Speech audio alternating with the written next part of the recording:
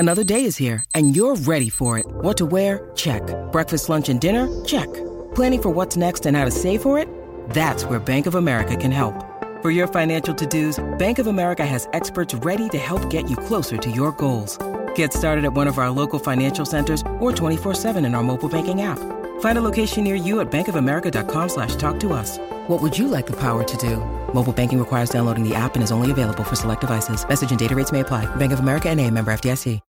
When you need mealtime inspiration, it's worth shopping Kroger, where you'll find over 30,000 mouth-watering choices that excite your inner foodie. And no matter what tasty choice you make, you'll enjoy our everyday low prices, plus extra ways to save, like digital coupons worth over $600 each week. You can also save up to $1 off per gallon at the pump with fuel points. More savings and more inspiring flavors make shopping Kroger worth it every time. Kroger, fresh for everyone. Fuel restrictions apply.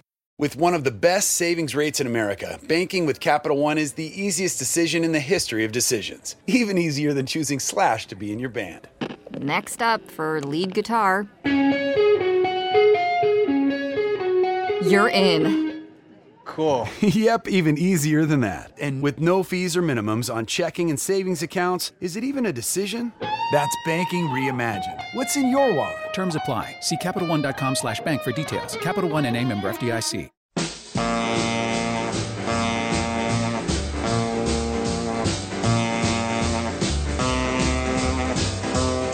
Welcome to Let It Roll, the podcast about how and why popular music happens, hosted by Nate Wilcox. Follow the Let It Roll podcast on Twitter at Let It Rollcast, and check out our website at letitrollpodcast.com. Let It Roll is a Pantheon podcast, and you can listen to more great podcasts at www.pantheonpodcasts.com.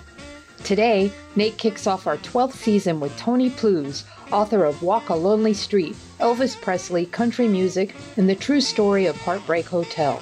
They talk Colonel Tom Parker, Hank Snow, the songwriting team behind Elvis's first #1 hit, and the murder mystery behind the song. Pop in those earbuds and enjoy.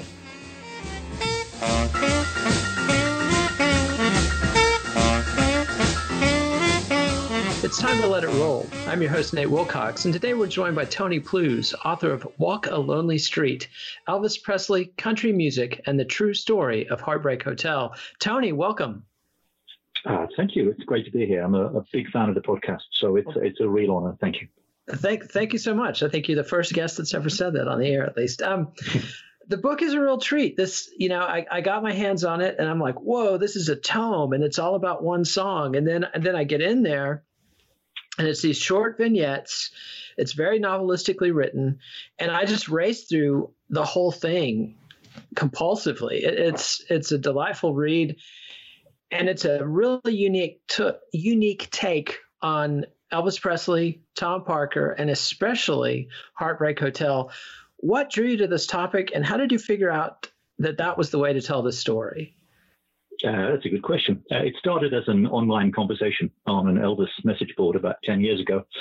And, when you've been an Elvis fan and a music fan for a long time, you think you know the answers to questions like, how did Heartbreak Hotel come about? And the long-established legend of how it was written. But when I joined this online conversation, people were saying, this isn't necessarily the true story. There are so many unanswered questions. And I just decided that I wanted to understand as much as possible as I could, and to try and establish what really did happen with this story. So I just picked up a pen, sat down at a keyboard, and started to investigate. And 10 years later, the book was complete and published. It was just a challenge. As I said, I'm a big Elvis fan, big music fan in general, big roots music fan. And I just wanted to get to the bottom of it, and decided to keep knocking on doors and calling people up and digging through archives until I had the answers that I wanted. With regard to the format of the book, that came pretty quickly. And I was largely inspired by the lyrics of the song, If You've Got a Tale to Tell. That became my mantra, and I decided that I would picture myself as the barman in the Heartbreak Hotel, listening to all of these broken-hearted lovers telling their stories. My mother used to say that I was a hopeless romantic, and I was always looking for the happy ending or the moral in the story. And I just loved the idea of assembling all of these tiny stories, which is the sort of thing, as a guy who occasionally visits a pub or sits down with a friend, I would sit there and, we'd exchange stories or great stories or jokes or whatever. And I wanted to have a whole book full of little stories that added up and told a bigger story. So that's my long answer to your short question, Nate. And I think it was a really brilliant format. At first, it was sort of off-putting because I'd never seen a book quite like this, but I found it was a great way to do two things at once. You zero in on the genesis of this one song, which is really an anomalous song. I mean, as much as we take it for granted as this is Elvis's first huge #1 hit, this is the song the Beatles heard playing out the windows in Liverpool. This is the song that went #1 country, #1 R&B, #1 pop. This is the song, Elvis played on the Ed Sullivan Show, et cetera, on the Tommy Dorsey Show. But it's really a weird song. It's not published by Hill and Range, which otherwise had a monopoly on his songwriting, or not songwriting, but the songs he performed throughout his career, with brief exceptions when he was working with Chips Moman and a few other instances where he insisted on doing a song. But for the most part, they had their fingers in every piece of pie sliced off the Elvis cake. It's a really weird song. It's a song Sam Phillips hated. It's if you've ever tried to play it in a band, I mean, just listening to it, I always thought of it as a rocker by Elvis. But if you try to play it as a musician, this is not a rock song. This is a very weird. No, far from it. It's a bizarre song, and when you look at it, people tend to ignore the fact that Elvis was an artist, a man with a brain, really, which he genuinely was. But what kind of A&R was he doing in his head when he decided this was the song he wanted to launch his international career with? It's just, in many ways, the worst possible song, but it tapped into something for this post-war generation in which millions and millions of people related to it. And, the rest is history, I guess. But it's a bizarre song. You're quite right. There is no category for this song at all. Yeah, and Elvis is credited as a co-writer, but that was clearly sort of the old Al Jolson trick of put my name on there and cut me in on the royalties, and you'll get a hit version, therefore you'll make a lot more money than you would otherwise. But the two named songwriters, Mayborn Axton and Tommy Durden, they're really not known for any other hit songs. They wrote other songs, both together and separately, but neither of them ever had a hit. And then there's the involvement of Glenn Reeves doing the demo that transforms Tommy Durden's version into the makings of what Elvis did.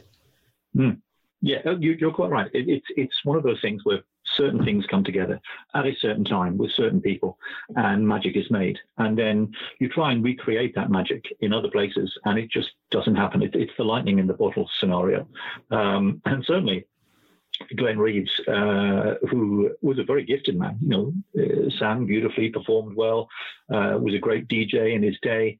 And he certainly had a hand in the arrangement of this. On my iTunes listing, I'm quite pedantic about writing in composers and arrangers. And certainly with regard to the demo version that we heard for the first time about 15, 20 years ago, that's on my iTunes is listed as arranged by Mayborn Axton and Glenn Reeves. He certainly had a big hand in that. And in some ways, it's a great shame that, as far as we know, he didn't benefit from it at all financially or in any way other than becoming, as I mentioned in the book, the most notorious bit part player in rock history after Pete Best, really. Yeah, it's a heavy fate to be one of those guys that's there for the for the greatest. But another thing in the book that sort of threw me off at first, but when I figured out what you were doing, I really came to love it. You start the book at Appomattox with Abe Lincoln and Dixie. Tell us about that decision and why you went back to that point, and also how you picked the end point that you chose. Okay, that's a good question again. I don't know, or certainly didn't know that much about country and Western music. I think I've heard this before on other podcasts where people say the blues is the cool side of rock and roll history. You had a great interview a long time ago about Brian Jones and how Jones's vision of what rock and roll should be tended to skew rock and roll history. And I fell for that, the idea that blues was the place to go. But I've really fallen in love with country and Western and folk music over these past 10 years or so. And I decided to really deeply dive in when I was investigating this book. And I just kept taking one step back, saying, well, what inspired that? And what inspired that? And what inspired that? And when I came to the point in the story where I read this fantastic little vignette, again, to use your word, whereby on the very end of the Civil War, Lincoln asked the band outside the White House to play Dixie, which of course is a very controversial song. And is it a black song? Is it a white song? Is it a northern song? Is it a southern song? There's a lot of things going on in the background of that song. And I thought, what a fantastic place to begin, this notion of music of the people, to bring the people together, black song, white song, mixing it all up. And this just seemed a perfect place to start. And when I started further investigating and finding that Colonel Parker was there at the same time, you have to read the book to understand that note properly. But all of these things kind of made sense to me. And one of the key things of the book was I love the idea of connections and cycles, and there's nothing new under the sun. So a whole bunch of stuff started coming together here. And when I eventually decided, and it was a very quick decision, I'll call the three parts of the book Dixie, Glory, and Trials, which, if you know Presley's career, you'll know are the three general titles given to the segments of the American Trilogy anthem from the 1970s. And it all just fitted in. But it worked for me to go right back to the beginning of the story, to understand how in the old days nobody owned songs, how they were passed around, how people took one song and turned it into another song, or took lyrics from one song, and no one cared. No one minded. And I love that. I really, really love that. And so it just became the obvious place to start. And when I discovered that precise date was also the precise date which started off Elvis's first film, Love Me Tender, the day after the Civil War ended, it just fitted perfectly. It was hand in glove, and it was set in stone from that point forwards. Perfect. Let's hear the first demo of Heartbreak Hotel. This is by Tommy Durden, who's, by all accounts, at least the lead composer. We'll talk about Mabel Warren Axton and what her contribution was, but here's Tommy Durden doing Heartbreak Hotel. I found a new place to dwell down at the end of Lonely Street at Heartbreak Hotel, and I'm so lonely, baby. Well, so lonely. Well, I'm so lonely I could die. And that's the raw materials that Elvis would form Heartbreak Hotel out of. That's Tommy Durden's version. And when you hear that version, you can really tell this is a country song. This is written by a country songwriter going in a country direction. And I thought your choice, starting with Appomattox and Dixie was brilliant, both for the connection to the American Trilogy that you talked about, but also because that's where song publishing starts, or right around that time. You talk about, and from a creative standpoint, I agree. Yeah, songs are ideas. Ideas should be shared. People should be free to rework other people's ideas. But around that time, Stephen Foster, America's first great songwriter, dies in utter penury. And people are so outraged by this that copyright laws are written that really make songwriters, to this day, still the best earners in the music business. Publishing and songwriting that's where the money is, even more so publishing than songwriting. And this book is as much as there's 3 detective stories in this book. And I just hats off on your patience and doggedness in solving all 3 of these mysteries. But you've got who wrote Heartbreak Hotel and how did it become the version we know? Then there's what's the story of Heartbreak Hotel? We'll get to that in a minute. Who was it that walked down a lonely street, and why the story we've heard probably isn't exactly true? And then the third mystery is why on earth was this song not published by Hill and Range? Because Colonel Tom Parker and the Aberbach brothers, who ran Hill and Range, were absolutely tight. I mean, he ran off Lieber and Stoller just for hinting at doing, making a potentially great musical movie with Elia Kazan and Elvis and others, because he had to control the publishing. And yet in this one instance, this one song that is absolutely by itself worth a fortune, and everybody knew it would be going in. I mean, it was either going to be worth a fortune or the whole Elvis experiment was not going to work, because this was Elvis's first RCA single. It had to be a massive hit. So you solve the mystery of how on earth did Colonel Parker let this song get published by somebody other than Hill and Range? And it kind of becomes clear it wasn't that he let it get away. He chose to take it away from Hill and Range. Okay. Well, I must stress of the three mysteries that you mentioned, this is the one which is more my opinion than an absolute fact. The other bits and pieces really are as near to fact as damn it. But this is my suggestion, which I worked backwards.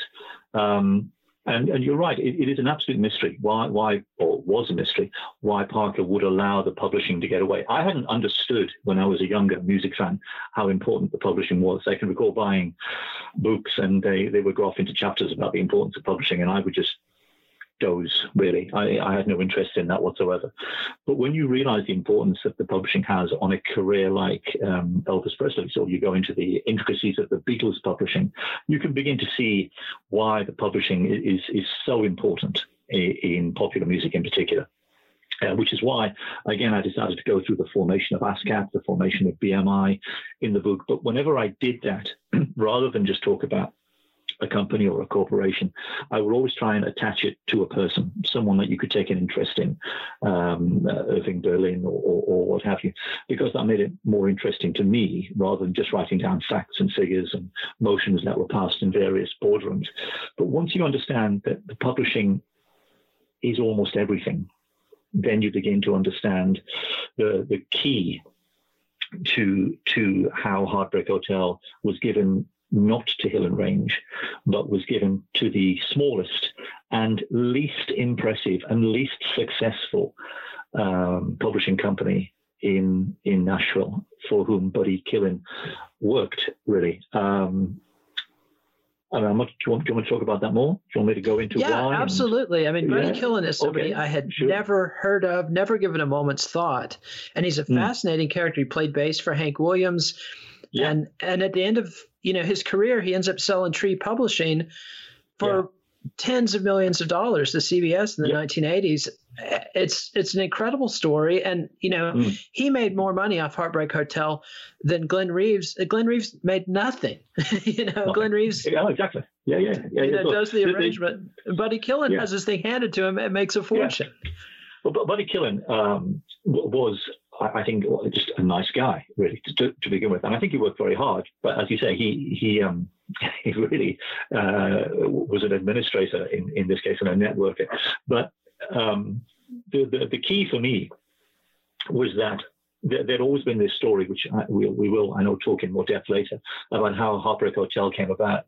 And in Mae Axton's story, she always said, I just happened to bump into Buddy Killen. And he said, have you got a song for me? Because my publishing company is really sinking fast. And she said, yeah, how would you like Elvis Presley's first RCA record? And it had always been assumed in the way that Mae told the story that this conversation took place sometime in late 1955, around about the time Elvis first heard the song in Nashville. But when you read Buddy Killen's memoirs, that isn't exactly the story that Buddy gives, because he has a wonderful aid memoir to his story. Sometimes you can read stories and someone will drop something in. You think, okay, well, now I know exactly when that happened. And Buddy's very clear on this. Mae and he talked about Elvis's first RCA single right back in the summer of 1955 when Elvis played the Peabody Stadium in Florida. Florida. And you think, well, hang on, how can they be talking about Heartbreak Hotel before the song is even written?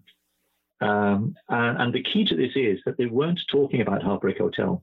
They were talking about Elvis Presley's first RCA record, whatever that happened to be.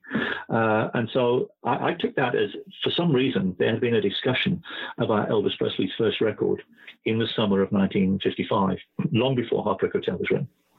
And as I backtracked through the Elvis story, through Colonel Tom Parker's story, there was this one particular moment where Tom Parker absolutely lost his temper in every sense of the word with the Averback brothers, who were very much on his side. You know, they were a team. They'd worked together with Eddie Arnold, with Hank Snow. But the Averback brothers cut Parker out of a deal at a point when he really needed their support. And it just made sense to me that this all happened in the space of one weekend. So I figured that Parker had been cut out of the deal by the Averbacks on one day. And then the next day he thought, how can I get my own back? And he decided that even if the Averbacks were going to be part of the Elvis story, and the Averbacks were always going to be part of the Elvis story because of their history with Parker, he was going to make sure that he poked them in the eye somewhere down the line. And there was nothing they cared more about than songs.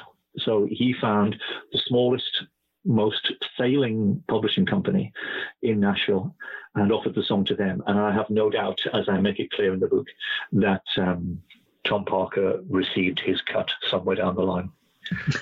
It would definitely be in character for Tom Parker to do that. But let's go ahead and hear the Glenn Reeves demo of Heartbreak Hotel. And we've heard the Tommy Durden version, and let's hear the way Glenn Reeves transformed it. I found a new place to dwell down at the end of Lonely Street at Heartbreak Hotel, and I'm so lonely, baby.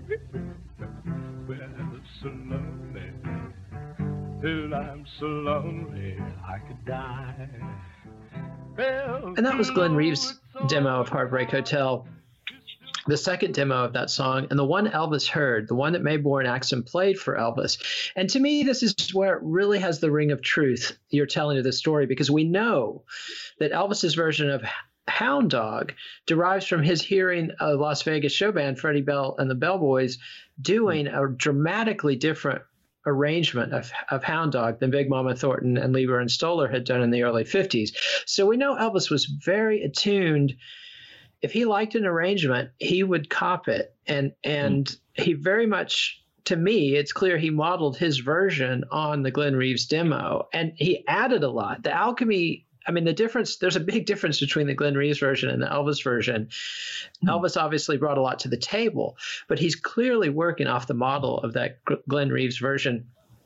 But to go back to Tom Parker and Buddy Killen, the Averbacks had done a deal to do an Elvis songbook, collecting, I guess, the Sun singles into a songbook. And they had cut Parker out of that deal. And the way I think you really put together, you know, I've read Alana Nash's book on Tom Parker, and I've read Guralnick's books on Elvis, covered Tom Parker extensively. But the way you tell Tom Parker's story in these series of vignettes that go all the way back to his early youth, and the way that you describe him putting the deal to get Elvis, he brings these players together, and RCA doesn't really want to spend the money. And you establish that he had a bad track record of making recommendations to RCA. He recommended Slim Whitman to them, who later becomes a superstar, but totally flopped with them. He recommended Tommy Sands, who's today most famous as Nancy Sinatra's first ex-husband, and a woman whose name I'm blanking on. But you know, he had gone to Steve Schultz at RCA 3 times and made these recommendations, and they'd all whiffed. And Elvis, you know, Sam Phillips wanted a lot of money for Elvis. You know, Columbia Records and others had already walked away because of the price tag. Atlantic, you know, had offered a much lower bid than what Sam Phillips wanted. But Parker was moving multiple pieces in place to make this all happen, and they all had to come together at once. The Averbacks were the financiers, essentially, of this deal. Even though ultimately Elvis would pay it back out of his royalties, there was no guarantee there were going to be Elvis royalties. You know, if he came out the gate and flopped like Slim Whitman. And so the whole deal hinges on all these moving parts coming together perfectly. So when the Averbacks screw him out of that songbook, it wasn't just that songbook. It was that it threatened that whole deal. And you know, and it's also one of the few instances where Colonel Parker plays an A&R role in Elvis's career. You know, his promise was always to stay out of the music. And Elvis is the one who picked the song. Like Mae Born-Axon had a different song that she had written that she thought would be the hit, and Elvis wasn't even interested. This was the second song she gave him. So it's a total fluke that Parker picked her, and that she actually, for the one time in her life, had a song that Elvis would want to do. Just, Yeah. No, you're right. It is, again, this perfect coming together, which, again, was something that appealed to me in the story. I should stress that my book leans heavily on Alana and Peter's books about Elvis and the Colonel. But what I tried to do when I approached this was to extend my palette, as it were. And I read books like Buddy Killing's book, and also the excellent book, if somewhat one-sided, on the Averbach brothers called Restless Giant, where they tracked all the meetings that they'd had with Parker during this period. And you're right, Parker, in his own way, was a genius, an absolute genius. And the way he would plan things, that nobody else could possibly have done that. I'm quite sure. I think, again, in your interview with Peter Guralnick that I heard this morning, he was describing Parker as a creative genius, and there is truth in that. Obviously, I don't think he'd have made a very good album, but Parker was a great thinker in his own right, and was well ahead of the game. And his methods were crude in some ways, but he was so clever in putting deals together. I wish there'd been somebody else in Elvis's career who had that creative sounding board as well as the financial and business sounding board that Parker provided. But there wasn't. Or at least when there was, then Parker made sure that they disappeared very quickly. But Parker should not be underestimated. He should not be seen as what we'd call in the UK a pantomime villain. He was a clever man. Yeah, absolutely. And the book really brings it home. And you always acknowledge your sources when you go through. Each vignette, has a little footnote at the beginning, and it's led me on a lot of rabbit trails. Really enjoyed it. And let's talk about that other mystery about Heartbreak Hotel. The song has that Lonely Street image. And it's always been known that they got that from the newspaper. And it was supposedly a suicide. And it was supposedly on the front page of the Miami Herald around the time they wrote the song. Someone who killed themselves and said, "I walk a lonely street." But it turns out it was a very different story. And I don't want to spoil all the surprises in the book, but I'm game to spoil as much as you'll let me. but you trace it to this guy, Alvin Krolik, who's an artist, husband of a musician, and a legit talented artist, but he's also a petty criminal. And his fateful meeting with this guy, Delta Richard Penny, who is an ex-cop and soldier in El Paso, whose story you tell. And let's take a quick break for our sponsor and come back and hear this tale of heartbreak. All right, so it's up to you how much of the tale you want to tell, but at least tell us, how did you track down that Alvin Krolik was the guy who walked the lonely street? Yeah, no problem. I started the book from the assumption that everyone was telling the truth. That was my basic starting point. If I was to go into it any other way, I would have gone mad, really. So I had to assume that everyone was telling the truth. So I tried to literally track down all of the interviews that Mae had given, all of the interviews that Tommy had given, and so on, and just try to put all the pieces together in some sort of what I call a framework of facts, to try and see who was doing what was doing when, and what she said in this interview and what she said in that interview. And the story was always pretty much the same, by and large, with a couple of extra details here and there, which was that the story was based on a newspaper article from the Miami Herald in which the police were appealing for help because they'd found the body of a suicide victim, and there was no evidence as to this man's identity other than a handwritten note which said enigmatically, "I walk a lonely street." There were no business cards, no driver's license. And the police were saying, "Is your husband missing, or is your son missing, or your father missing? Help us to identify this man." So I started right from there, from ground zero. And I did what I'm sure millions of people have done over the years, which is I wrote to the Miami Herald and said, "Are you aware of this?" Which clearly they are, because I'm sure they've got a dead letter department from floor to ceiling of people who've asked the same damn question. Can you try and find this newspaper article for me from the summer or the autumn of 1955? And the truth is, it's just not there. It's not in the Miami Herald at all. So I took advantage of modern techniques and opened an account with an American company, Newspaper Archives or something of that nature, and spent weeks searching using various word combinations, looking for any kind of story from 1955, somewhere based around the southern states, which would relate and make sense of this wonderful story that May had been telling for all these years. And eventually, the phrase that really triggered the search engine was "Walk a Lonely Street," and this story came up in two places. It came up in 1953, as you'll note in the book, and it came up again in the summer of 1955. And I have to say, holding my hands up, even though the fact that it came up there in the summer of 1955 with the story "I Walk a Lonely Street," and it involved a dead person in the southern states of America, it took me 3 or 4 weeks before I realized that this was the actual story. I'd been so used to looking for the idea of a suicide victim. It didn't occur to me, first of all, that this was the actual story that I was looking for, particularly as it didn't feature in the Miami Herald. It featured in the El Paso Herald Post instead. But once I'd then discovered that this must have been the story, because it was too much of a coincidence to have that same phrase at the same time, I started backtracking through the life of this man called Alvin Krolik, who had died in August 1955. And as a wannabe writer, it was a dream. Truly, you couldn't have written a more dramatic life story in this sort of situation.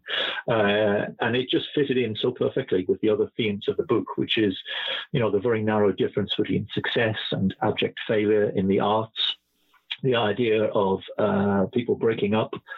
It all just made such beautiful, perfect sense. And Alvin Krolik was a fascinating character, good-looking fella, had every reason to be successful in life, but whatever he tried just seemed to not work. And I said to someone recently, one could almost write a country and western song about Alvin Krolik. And someone pointed out that I already mentioned this in the book, and that song is Marty Robbins' El Paso, which isn't a direct reference, but there's enough going on in the El Paso story. I have to say, when I discovered the story, I went very carefully through the history of Marty Robbins' El Paso, just to see if he did actually. Was there a chance that he would have known the real story of Heartbreak Hotel, particularly as he had close connections himself to Colonel Tom Parker? But I think it's just a coincidence. It's just one of those great, great stories. And then when I linked in the actual story, the actual death of Alvin Krolik, when he'd met this astonishing man, it was the man who'd never failed in a robbery, coming head to head with the man who'd never allowed anyone to rob a single dime from his liquor store, the immovable force and the unstoppable object. It was just a perfect coming together of these two people at exactly the right time. And that period in the book, actually, that summer of 55 is my favorite part of the book, because everything's just happening on a day-to-day basis, July, August, September, October, through that period there. And Krolik is just an amazing person, really. And one of the key lovely parts of this for me was being able to talk to the daughter of the man who owned the liquor store where Alvin Krolik met his end, Frances Penny Erickson, as she now is, who's a wonderful woman, immensely proud of her father. And she ended up being the last remaining witness to these events. She was a young girl sitting in the doorway of the shop. She didn't see the events, thankfully, but she was right there in the shop when these events happened. And it was she who, amazingly, after months of us talking very friendly on the phone and via Facebook, asked me if I wanted to see the police report that she had locked away in her house, which she'd never mentioned at all during all of my research with her. And that's when she turned up with this astonishing photograph of the crime scene, which I have to say, when she sent it to me, I had to look at that for a long time. And we had a long discussion that weekend about, do you really want me to put this in the book? Because it's extraordinarily personal. And I think more than almost any other event in the writing of this book over 10 years, it was the one where I stopped and thought, these are real people. And I have a duty of care to their stories and to their reputations. And still, when I open the book, as I often do, and look to those pictures, that story and that picture in particular take my breath away. Absolutely. And it's brilliantly told. And like you say, when you hit that point somewhere 55, that this book is just hitting on all cylinders. There's so many different stories going on, and you finally see these players coming together, and it's just incredible. And speaking of things coming together, let's hear Elvis's version of Heartbreak Hotel and the way he turned all this blood and all this lead into gold.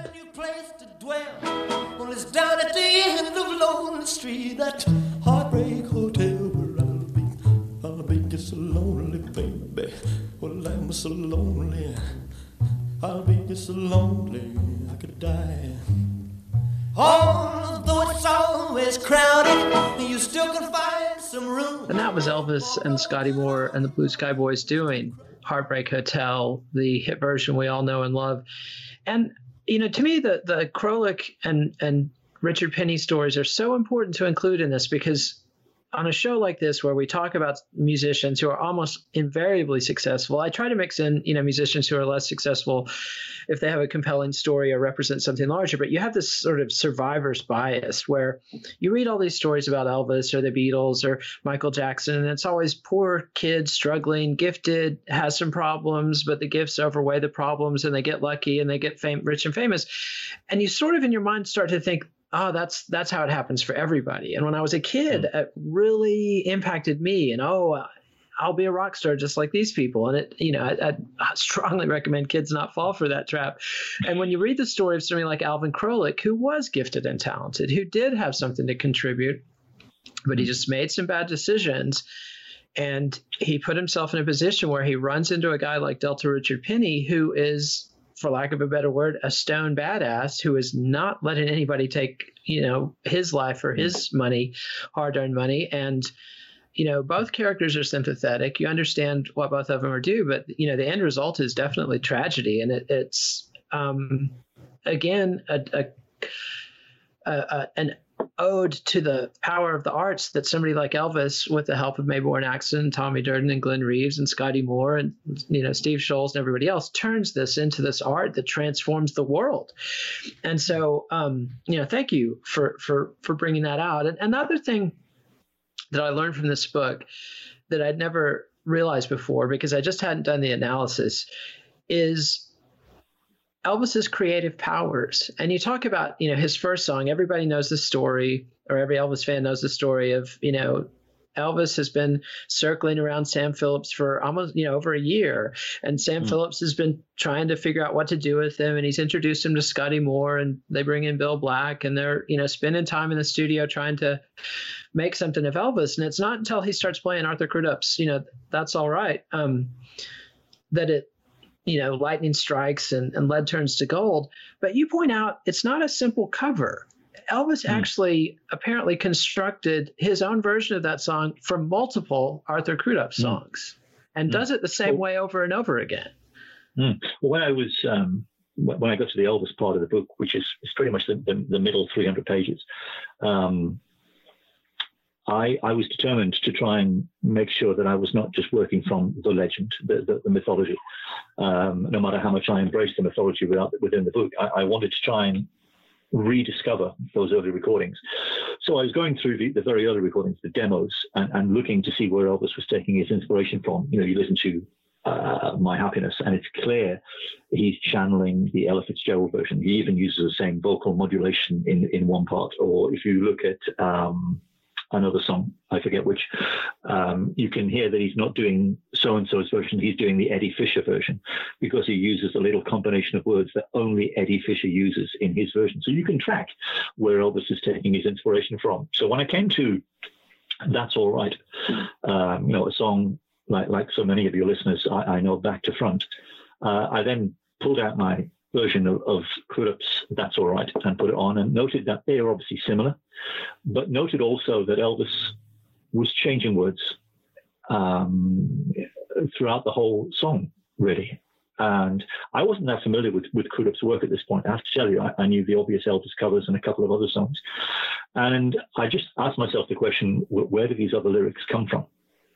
So I decided to bite the bullet, downloaded Crudup's entire body of work, and over a period of about a week, just listened relentlessly to Arthur Crudup. And every time an Elvis-ish phrase appeared in any of his songs, I made a note.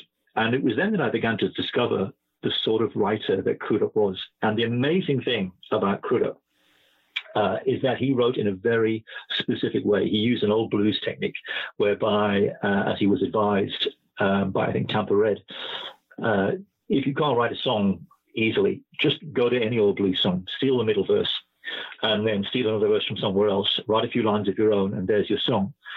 And Crudup loved the line, "That's all right now, Mama."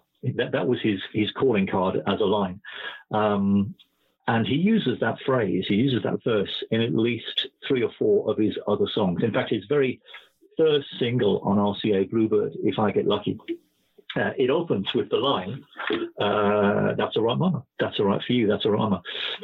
So I went through this very carefully and managed to piece together the simple fact that Elvis was actually drawing from at least 3, but possibly as many as 5 different Crudup songs throughout his version of That's All Right, the version that we know and love as released by Phillips in July 1954. And I thought, okay, well, that's not really a surprise, because the old story is that Elvis was improvising, standing in the studio and just improvising off the cuff, and was just putting in bits and pieces from various Crudup type songs. So that wasn't as much a surprise to begin with. But then I went back and listened to the one existing complete outtake that we have that was issued many years ago. And as I'm sitting there listening and making notes again, it occurred to me that every single word, literally every single word, every conjunction, every and, every if, every but in Presley's rehearsal version, take 1, is exactly the same as the finished master. Which is when I then asked myself the question, if this guy is improvising this song in the studio, how can he repeat literally word for word, letter for letter, exactly the same improvisation? You know, I said to somebody else once, if I asked you to sing any old favorite song, whatever, Heartbreak Hotel, you'd have heard it so many times. You can sing it word for word. You can sing the inflections, you know exactly how to hold on to notes and drag things out because you've heard that song a million times. So it wouldn't be surprising if you could sing the same song 2 or 3 times exactly the same way. But if Elvis is improvising, how can he possibly sing the same song literally exactly the same way? And my hypothesis is that he couldn't do that. And I take this further, and I refer back to the fact that when Sam was advertising in newspapers, he was very clear on the fact. He said, if you have a song, a new song, a song of your own, and you want me to hear it and record it, bring it to me. Now, Elvis wasn't a conventional songwriter. We know that. He tried, and it didn't work for him. But he loved Arthur Crudup, and he knew the way that Crudup wrote songs. And it's my feeling that Elvis, therefore, came along in July 1954 with this song pre-written. He'd written his own Arthur Crudup song, which is very similar to That's All Right. But again, Arthur Crudup has many songs that are very similar to That's All Right.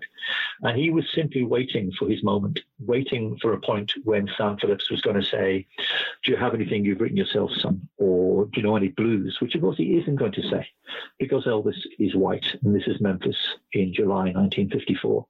And when we get towards the end of that very first session, and Elvis thinks, this is it, my moment's gone, Mr. Phillips is going to tell me to go home, he brings it out. And risks embarrassment, risks whatever abuse he may have received as a white boy trying to sing a blues song. So I am absolutely convinced in my own heart that Elvis's creativity demanded that he bring his own song. This was not an accident. Elvis had brought his own song to the Memphis Recording Service on July 5th, 1954. It wasn't an accident. It was a very deliberate, very conscious, artistic decision that he made. That's my theory. And I think you put your case together very well. There's no way to definitively prove that's what happened. So many of the principals have passed away, but it's a strong case, and it makes sense and has the ring of truth to it. And let's hear the last time that Elvis and Scotty Moore ever played Heartbreak Hotel together. This is from the Elvis 1968 TV special. Elvis and Scotty and the gang doing Heartbreak Hotel.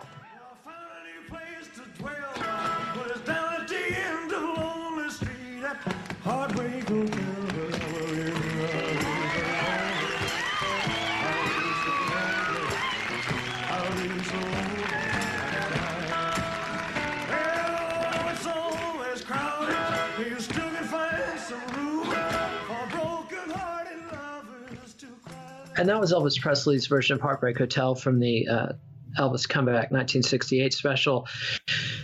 And again, you know, Scotty Moore is one of these figures who, on one hand, you could say he was ill-served by Elvis. You know, he's summarily dismissed after that TV special, doesn't get to participate in any of the Vegas comebacks or, you know, the 68 recordings or any of that stuff. Definitely never became a rich man despite his immense cultural contributions. But on the other hand, without Elvis, we wouldn't know who Scotty Moore was in all likelihood. So, you know, it's this trade-off, and so many guitarists and so many people have been touched by Scotty Moore's gifts and his work that it's hard to say, you know, if I was told, you know, you're going to be born as Scotty Moore, would you take this deal? I don't know. I probably would. But no, I agree. There are many parts of Elvis's career where you think, why did you do that? You know, how difficult would it have been for him to cut in Scotty Moore and Bill and DJ? And you know, it's not a nice answer you come up with. But then, you know, none of us are perfect. None of us know the exact circumstances. But it is a sad part of the story when the original Blue Moon Boys did not share in Elvis's great good fortune. So, yeah, it's a trade-off. It's you know, them's the breaks. And the last thing I want to get into is you structure the book, you root this in the history of country music and the business history of country music, really. There's a lot of talk about Ralph Peer and his music publishing, the way he worked with Jimmy Rogers and A.P. Carter and ended up, you know, Ralph Peer's a salary man making $1 a year or something, but he's getting all the music publishing and making his big fortune. Yeah. You know, you talk about Fred Rose and Roy Acuff and their work with Hank Williams, and, you know, the Hank Williams story is a big part of this. You know, a tragic precursor to Elvis in many senses, although Hank was this genius songwriter. And you do tell the blues side of the story or the R&B side of the story. You know, you talk about Sam Phillips recording Ike Turner and, you know, Sam and B.B. King and Sam and Howlin' Wolf and Sam and the Prisonaires. And you know, and you tell the story of Elvis's musical origins and how he was passionately devoted to that kind of music. And that's what drew his attention to Sam Phillips. But nonetheless, everybody working on Elvis's career was treating it in the context of country music, because when Elvis came along, there was no such thing as rock and roll as a separate business entity. Now, musically, you could say, oh, well, there was rock and roll. Wynonie Harris and Roy Brown had this, you know, and Ike Turner had this thing perfected by 1950. They just called it rhythm and blues, and it was just seen as black music. But nobody was going to market Elvis as an R&B singer in 1956. No way, no how. It was radical enough to have somebody like Elvis singing this material. So he comes up in the context of country music. What was it, or what did you learn about your research in the history of the country music business? What was it that made it possible for somebody to explode out of country and take over the pop world so quickly like that? Had the groundwork been laid, or was Elvis just this singular force that inevitably was going to do this no matter what? And if Elvis hadn't come along, no one else ever would have. So that's the $1 million question. You know, if there was no Elvis, would there have been the rock and roll explosion? I think one of the points I make in the book was that movements need a figurehead, really. And whether that figurehead is responsible for literally everything that happens is not always clear. You know, you talk about the 60s and people think of the Beatles. You talk about protest music and people think about Dylan. There were many, many other people involved. And certainly Elvis, has been established for many years, did not invent rock and roll. Nobody invented rock and roll, really. But it's just a beautiful coming together of a whole bunch of people. And I try to give as much deference to the important people. I'm sure I've missed some people in the book, but as much importance to the likes of Chuck Berry coming through, Little Richard coming through, and the people who were there on the fringes already, Buddy Holly, for example, Roy Orbison. But it's the fact that there's one chapter, I think, and I must stress that each chapter is a page. As you say, it's a vignette. There's a chapter when I talk about how Elvis almost seemed predestined for fame. A tall boy with immaculate hair, incredible dress sense, who could move like nobody else, had the most amazing voice, a huge depth of knowledge of all types of music, and was incredibly handsome. And that cannot be underestimated. You know, for the next 6 or 7 years, every record company in America and elsewhere was looking basically not for a guy who could sing and rock up a storm, but for someone who looked like Elvis. You know, you see them all, the Fabians, the Cliff Richards, whatever. And occasionally you get someone who's very good, Ricky Nelson, who for example, looks good and sounds good. But Elvis seemed to have it all, really. That's the thing. And I think what did surprise me when doing the research through country music was the incredible speed at which Elvis ascended. I think that's the thing that surprised me most of all when I looked through other people, Red Foley, who seemed to be in the business for 10 years, Hank Snow, who seemed to be in the business even longer before he was making any kind of success. And the very fact that Elvis came through when he was so young and came through so quickly meant that here was one of the very first occasions when a young person was having their say on the airwaves. Most of the people who were hitting the airwaves in all types of music, blues, pop, country, classical, were in their late 20s, 30s, and 40s. This was, I'm guessing, because I hadn't researched it as perhaps well as I should, but must be surely one of the very first occasions in any type of music, in any type of musical history, where such a young person is coming to the fore, really, and then setting the standard, because everyone really who then comes through, who has something to say, says it in their early 20s from this point onwards. And I think Elvis is setting the standard there. It just all comes together so beautifully. And Elvis had no other way to come out. You know, the only way he was going to come through was through the world of country and Western music, or possibly gospel. And he didn't have, I think, the kind of voice that would work in a gospel quartet, much to his own frustration. But he had to come through the world of country music. Actually, for the very first time this week, I've been watching the Ken Burns documentary, the country music documentary, which is very good.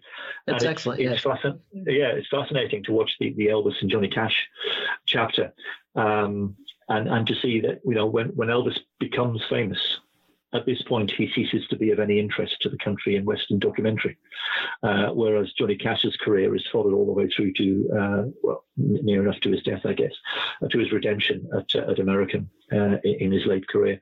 But when Elvis becomes famous, and when his records begin to appear, as you say, on the R&B chart and on the pop chart, his story is no longer of interest to the country and Western people, because he's no longer perceived as a country and Western artist.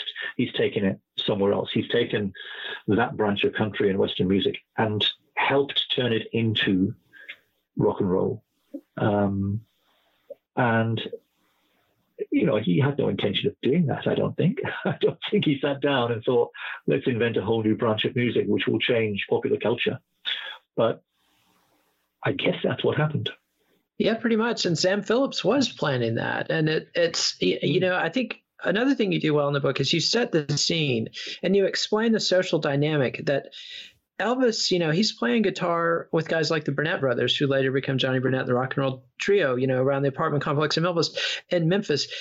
And yet he's very careful not to lay out his cards that he's also an R&B fan, that he's a black gospel fan. You just didn't do that in those days. So the racism was so endemic in Memphis at that point. And even with somebody like Sam Phillips that he knew would be receptive, that's not the card he led with. And like you say, it was a trump card he pulled out in desperation when the sort of country and Dean Martin style ballads that he had initially wanted to do, you know, just wasn't clicking. So, you know, which is why in retrospect now, looking back, it's so bizarre, you know, that Elvis was tarnished with this was he a racist question, when the man was in such adoration of black culture and loved black singers, black musicians. He, if ever a man was as far away from racism as it's possible to be, it's Elvis Presley. And that is the great irony of his career. Yeah, I want to do more research on that, but that recently came up when I was doing a hip hop episode with some good friends of mine, and they knew that quote, the scurrilous, slanderous lie quote that supposedly originates in Boston, where Elvis had never been, that the only thing a black man, and they didn't use the word black man, could do for me is shine my shoes, etc., which Elvis never said. It's like nothing Elvis would ever say. And I suspect that, that was planted in like a second tier magazine for black folks that was frequently used by the FBI and other, negative reactionary forces in American life to plant messages about black artists they wanted to damage or about other people they wanted to damage. I suspect that there was, Elvis was already becoming a threat at that point. But yeah, you're so right. I mean, this is the man who paid for Jackie Wilson's medical care at the end of his life. Yep. There's stories of him meeting an indigent blues man and getting a bag of potato chips and turning it into a check and writing the guy a check right there on the spot. I mean, somebody like Little Richard would say, thank God for Elvis Presley. He busted the doors open so I could walk through it. After Elvis, I got on TV and there was no more Pat Booning, Little Richard, and there's a reason James Brown spent several hours with Elvis's casket, Yeah. I mean, indeed, Muhammad Ali, describing Elvis as the sweetest man he ever met. Yeah. And so yeah, that's the kind of slander that, it definitely has to be combated because it's just not fair at all to Elvis. And it's so typical the way we are divided and conquered by the powers that be. So anyway, Tony, you brought up a ton of heavy issues, and we've only covered a fraction of the great stuff that's in this book. I cannot recommend this book highly enough. It's Walk a Lonely Street, Elvis Presley, Country Music, and the True Story of Heartbreak Hotel. And the author is Tony Plews. Tony, it was a treat, and I look forward to your next book if you do one. 10 years away. 10 years away now. Thanks, Nate. It's been a pleasure. Take care. Follow the Let It Roll podcast on Twitter at Let It Rollcast and check out our website at letitrollpodcast.com. Next week, Nate will be back with Dave Thompson to discuss his book, Bad Reputation, the unauthorized biography of Joan Jett. Let It Roll is a Pantheon podcast, and you can listen to more great podcasts at www.pantheonpodcasts.com. Let It Roll is dedicated to the memory of Ed Ward, Russell Thomas, and Danny Park.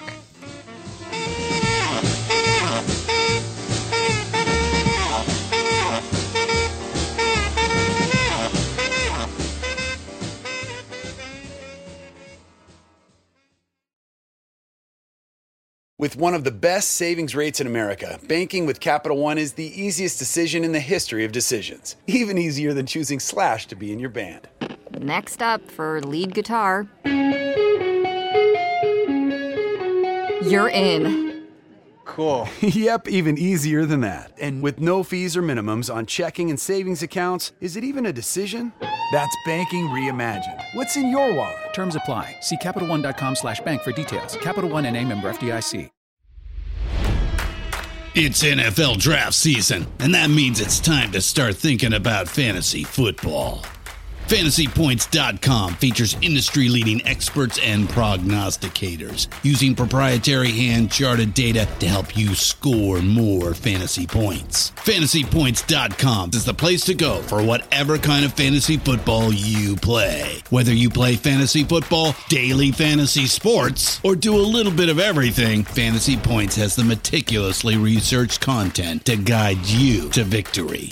And why wait for the fall? Fantasy Points also covers the new spring football league, the UFL.